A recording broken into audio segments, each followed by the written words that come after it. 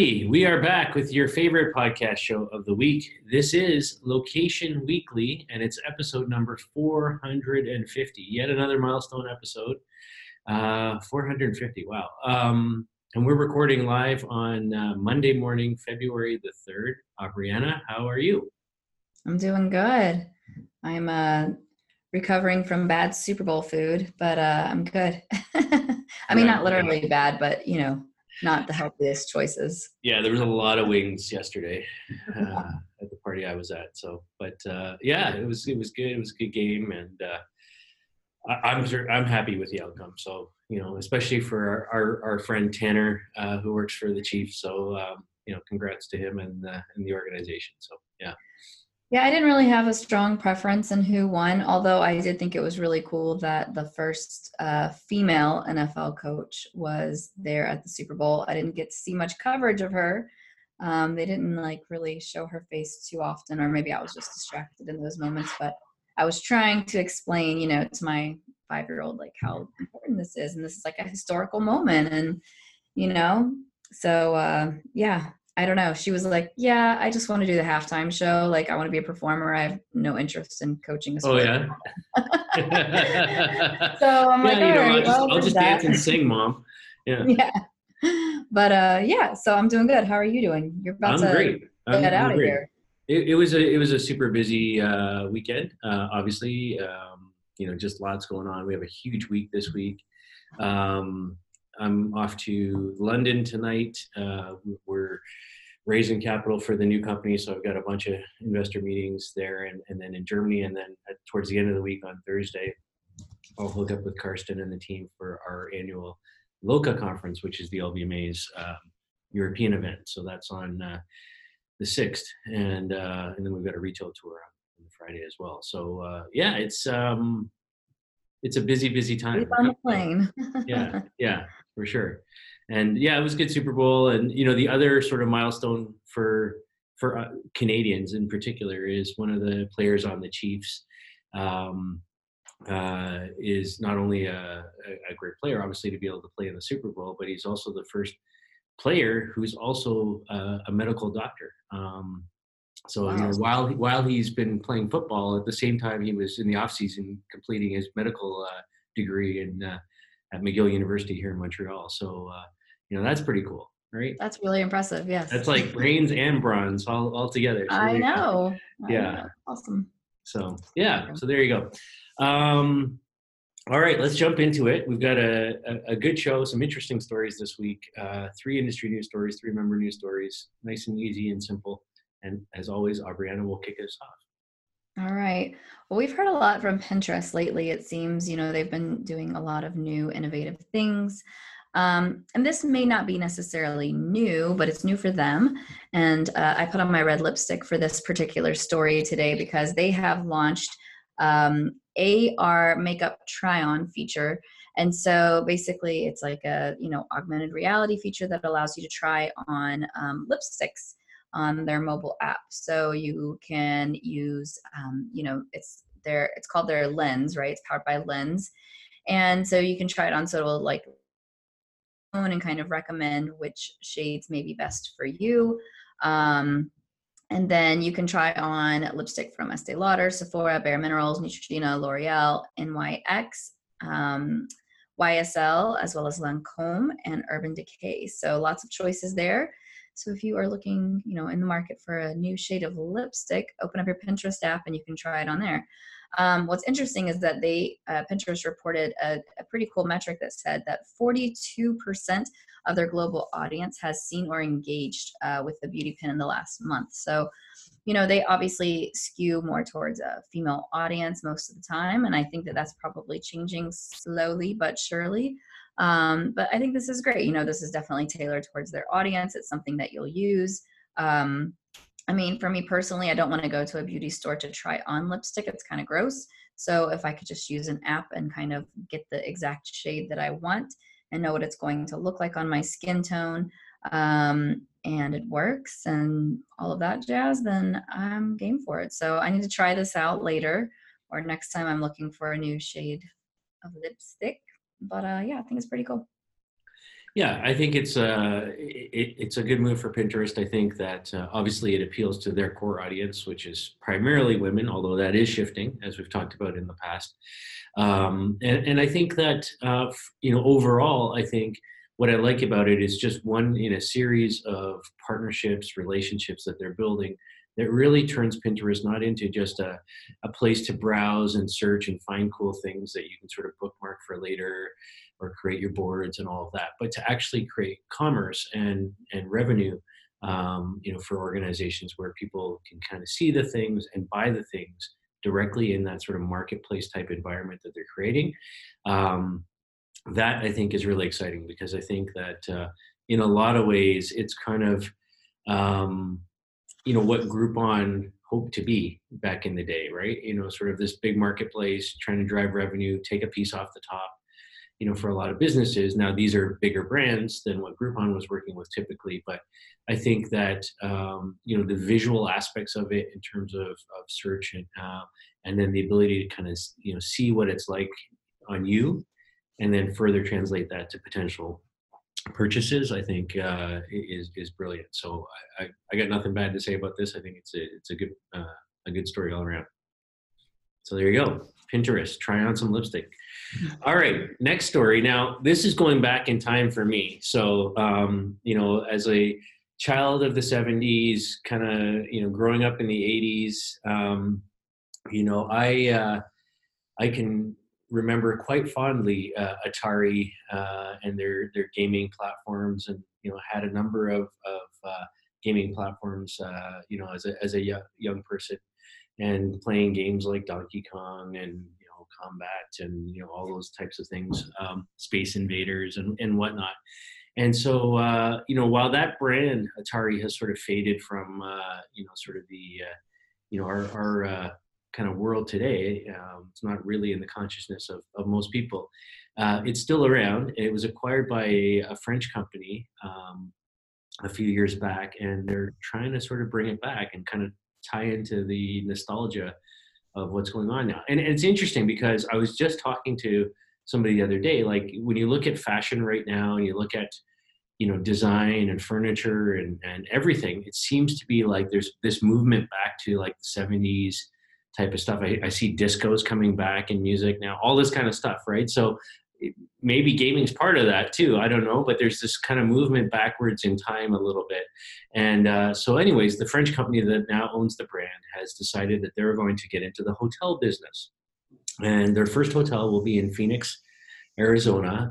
It's called Atari Hotels. And basically it's sort of like a gaming themed hotel.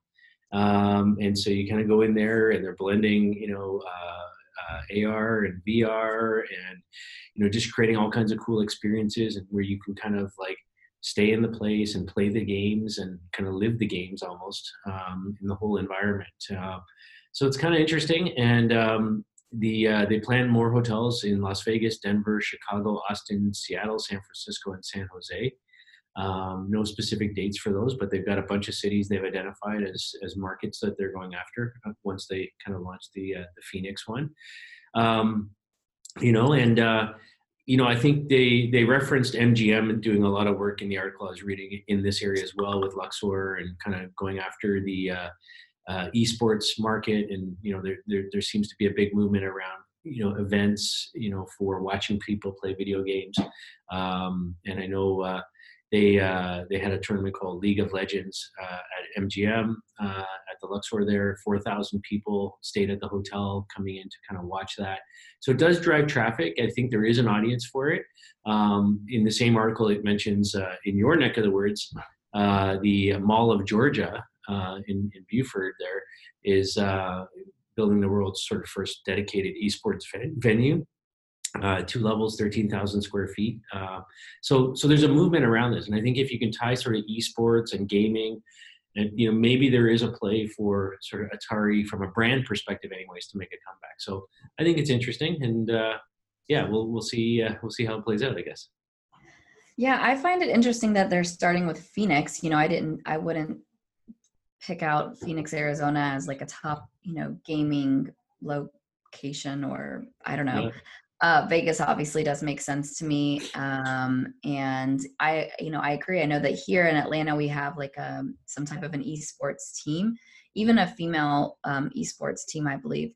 And it was really interesting. My friend was like a little bit more involved in it, and he was just sharing with me like, these gamers actually need like therapy. They need like cryo because their joints and like their fingers and wrists are like really sore from playing. And so, I mean, it's like a legit team, right? Like you have these teams that are Yeah. playing, and it's really interesting that this is such a large movement that's happening.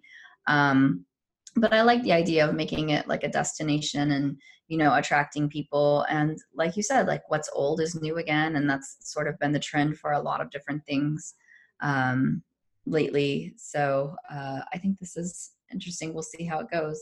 I'm not a gamer, but I would check out an Atari hotel. Maybe that's like Phoenix is where all people go to retire, right? So that older generation that would still remember Atari is living there, right? I don't know. I mean, is Atari age like retiring already? I don't Not think they're quite, that not old. quite. I think it's more like probably like 50 to 60 is kind of the prime for Atari. Yeah, Atari was right before me. I was more Nintendo. Yeah, Nintendo was my jam. yeah, Yeah. So, all yeah. right. Well, interesting. Okay, well, let's talk a little bit about ad tech now and sort of this attribution measurement that we talk about often. A company called ZenReach is promoting their metric, which they're calling walkthrough for the ad tech industry. And I mean, I guess this in some way, shape, or form is very similar or the same as footfall traffic or, something that you can attribute to a store in-store visit. But they announced that they measured a record 8.6 million walkthroughs last year in 2019. And so a walkthrough is recorded basically when a customer visits a retail location within 7 days of seeing a digital ad for that business. So it's interesting that they are putting a time frame on it. And so what ZenReach does, which I thought was kind of interesting, is they're actually using the retailer's Wi-Fi signal to kind of measure this and to know when patrons visit one of their stores. So what I like about this is I think the approach is very measurable and it makes sense because with pure GPS signals and in-app location signals, like you're going to get spotty at best if you're in a strip mall, unless it's like a big box retailer that's kind of standalone. But what I think that this also does is it's going to be very limiting in terms of how often they can actually see that signal because they're going to have to be in app somewhere in order to get that Wi-Fi signal from that particular device. So I think this is kind of like a double-edged sword where like on one side, or I guess two sides of the coin, maybe not double-edged sword, but two sides of the coin where you're saying like on one side, it's great in terms of how accurate it can be, but on the other side, you're going to probably decrease the reach that this approach may have. So the point being, I think here is that obviously companies are still trying to figure out how to measure attribution, what are the time constraints they want to put on it. And really, I think ultimately it's up to the advertiser, right? And how they want to measure it. So I think some things like a coffee might be a shorter tail type of an attribution play where you maybe want to say within a day or two or within a few hours. Whereas you may say like with a car or, an appliance, it might be a longer tail sale because people are doing more research and checking things out a little bit more. But all in all, interesting. Ad tech, still trying to figure it out. How do we measure? How do we say what led people to where and their path to purchase? Yeah, I mean, an interesting story. I mean, obviously, ZenReach is one of the guys that's been a long time player, well established company in the Wi-Fi segment of our industry. I think you and I have talked a lot on the show lately with changes in privacy regulations and so on, and I think in a lot of ways we're going to see companies drop out. We're going to see a lot of guys who rely purely on app-based SDK type data, sort of diminish significantly. I think, and I think that we'll have to find a new balance, right? And I think some of that will come from Wi-Fi, some of that will come from IP data, some of it will come from other places that, just don't have the same restrictions yet, anyways. on some of these other things, right? And I think that's a good thing. So I think that you know more accurate or better accuracy in the data is super important. It may mean overall we have less sources of data, and less devices we're seeing even. But at the end of the day, I think having a truer picture is what's important, and I think this goes a long way to kind of helping that.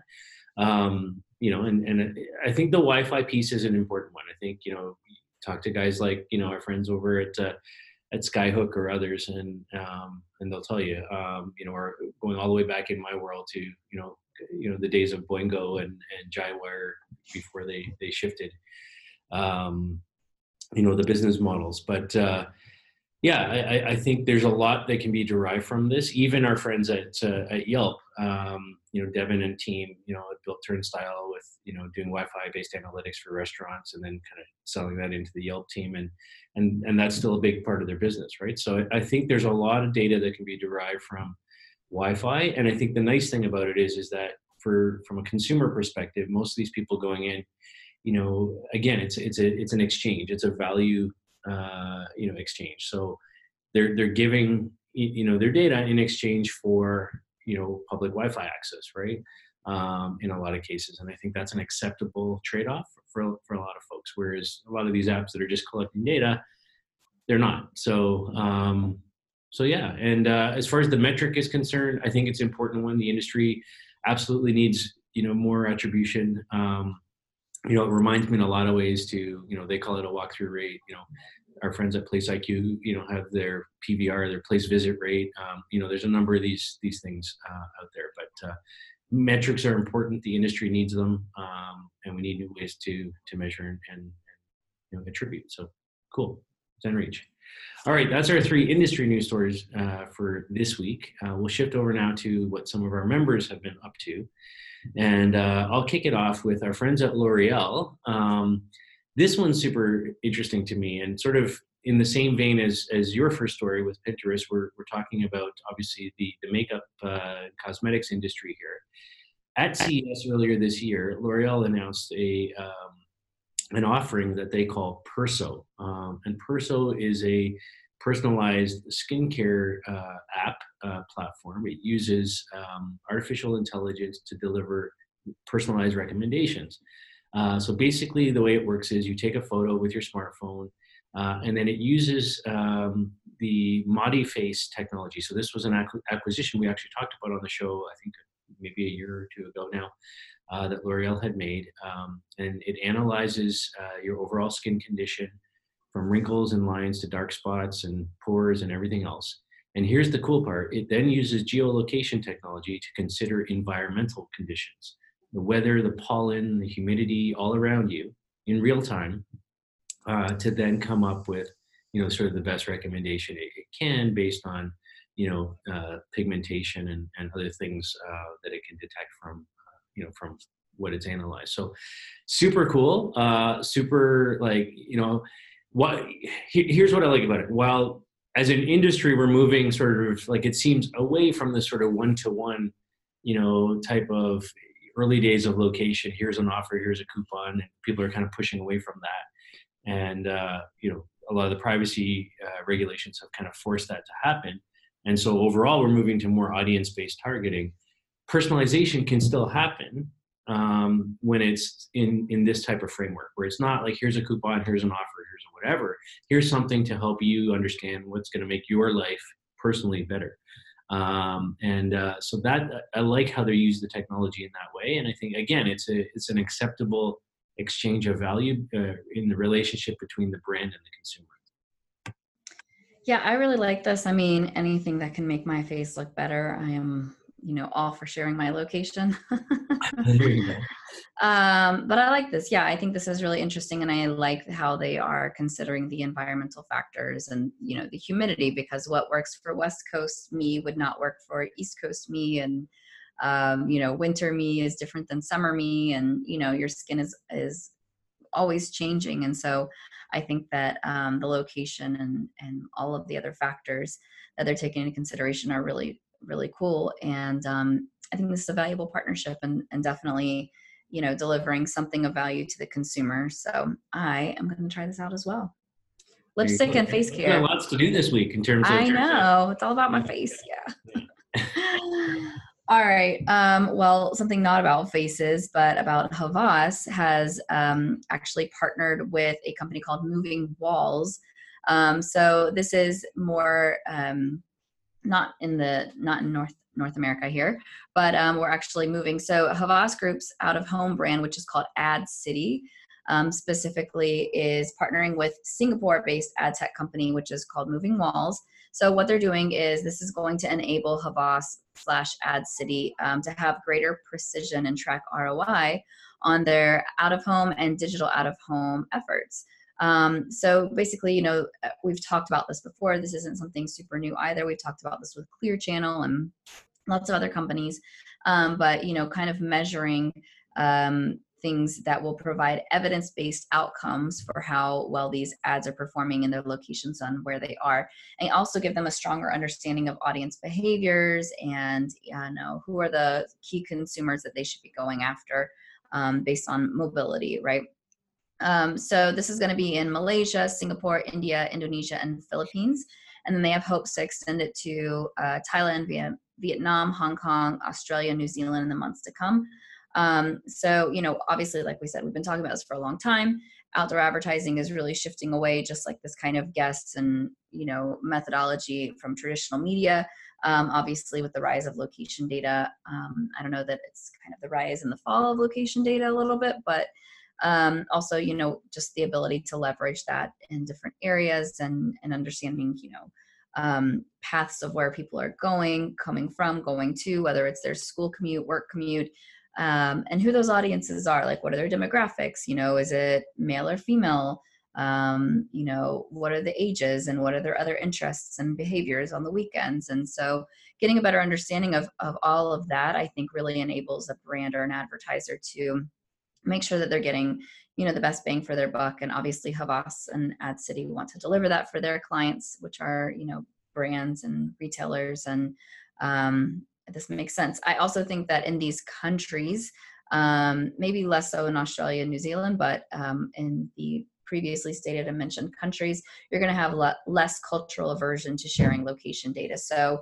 with that in mind, I think that you're going to have a lot of, location data to sort of base these inferences off of, and would give, would give a lot more insight than just whatever, government data may be available. Yeah, I think that last point's really really important. I think in the APAC region in general, there's a lot more flexibility than there is in North America and Europe at the moment, in terms of the availability of location data, the less restrictions on the privacy side. Obviously, in markets like China, facial recognition is even mandatory for all citizens. And things like that. So I think when you're talking about out of home and measurement around out of home, looking for ROI, we've seen a lot of these types of partnerships lately. I think, the old days of counting cars going by, billboards, on the streets, or people walking by, in a manual fashion, are long gone. And I think that, it's much more effective, obviously, to do that in today's world by looking at the number of mobile devices passing by. We've seen partnerships between, mobile operators and out-of-home companies, AT&T, and Clear Channel teaming up some years ago here in the U.S. market. And just a number of these types of partnerships we've talked about lately, really around just measurement, right? And I think in the same way that we talked about the walkthrough rate, you can talk about this in the out-of-home industry. Obviously, it's not Wi-Fi we're talking about here; it's app data or GPS data, being blended together to kind of give you a picture of what's going on. But there's a lot that can be said for understanding the path that people travel, the density and the frequencies and all those kinds of things to ultimately help you understand where's the best place to place, an out-of-home ad. And so I think that's really important. And, I think this will be a good partnership for Havas and hopefully for Moving Walls too. So there you go. All right, final story. Google has partnered with a Canadian company called Coconut Software. Now, Here's an industry we don't often talk about on the show as much anyways, is the financial services industry. And so Coconut's a well-known player. They've been around since 2007. They're a appointment scheduling platform for booking appointments for financial services types companies, insurance, and things like that. So what they've done is they've teamed up with Google around this thing called Reserve with Google. And so now in the US, you can book your appointments directly through Google Search, Google Maps, and Google Assistant, which is super interesting. And especially when you think about, according to recent research from Google, 55% of all searches, are on mobile are related to, are location based, and generally result in a visit to the location within 1 hour post search. So if you think about numbers like that, and you think about, hey, I'm looking for somebody to do my taxes, or I'm looking for somebody to do this or whatever, and you need to make an appointment, being able to do that directly through Google Search, Google Maps, Google Assistant, and then obviously powered by Coconut software. So think about Coconut software for our audience as like OpenTable for financial services reservations. Okay. That's my analogy for the day. There you go. And so here's an actual reference case that they gave. So Jackson Hewitt Tax Service, which is a Coconut customer, they're the second largest tax preparation service in the US. They saw a 41% increase in booked appointments and tripled their conversation rate since they began using their software. So that's huge, right? And I think that if you can just drive traffic directly, from a search query, for me, the powering this with voice too as well will be an important piece of that. I think this makes it's a no-brainer to me. So I like it.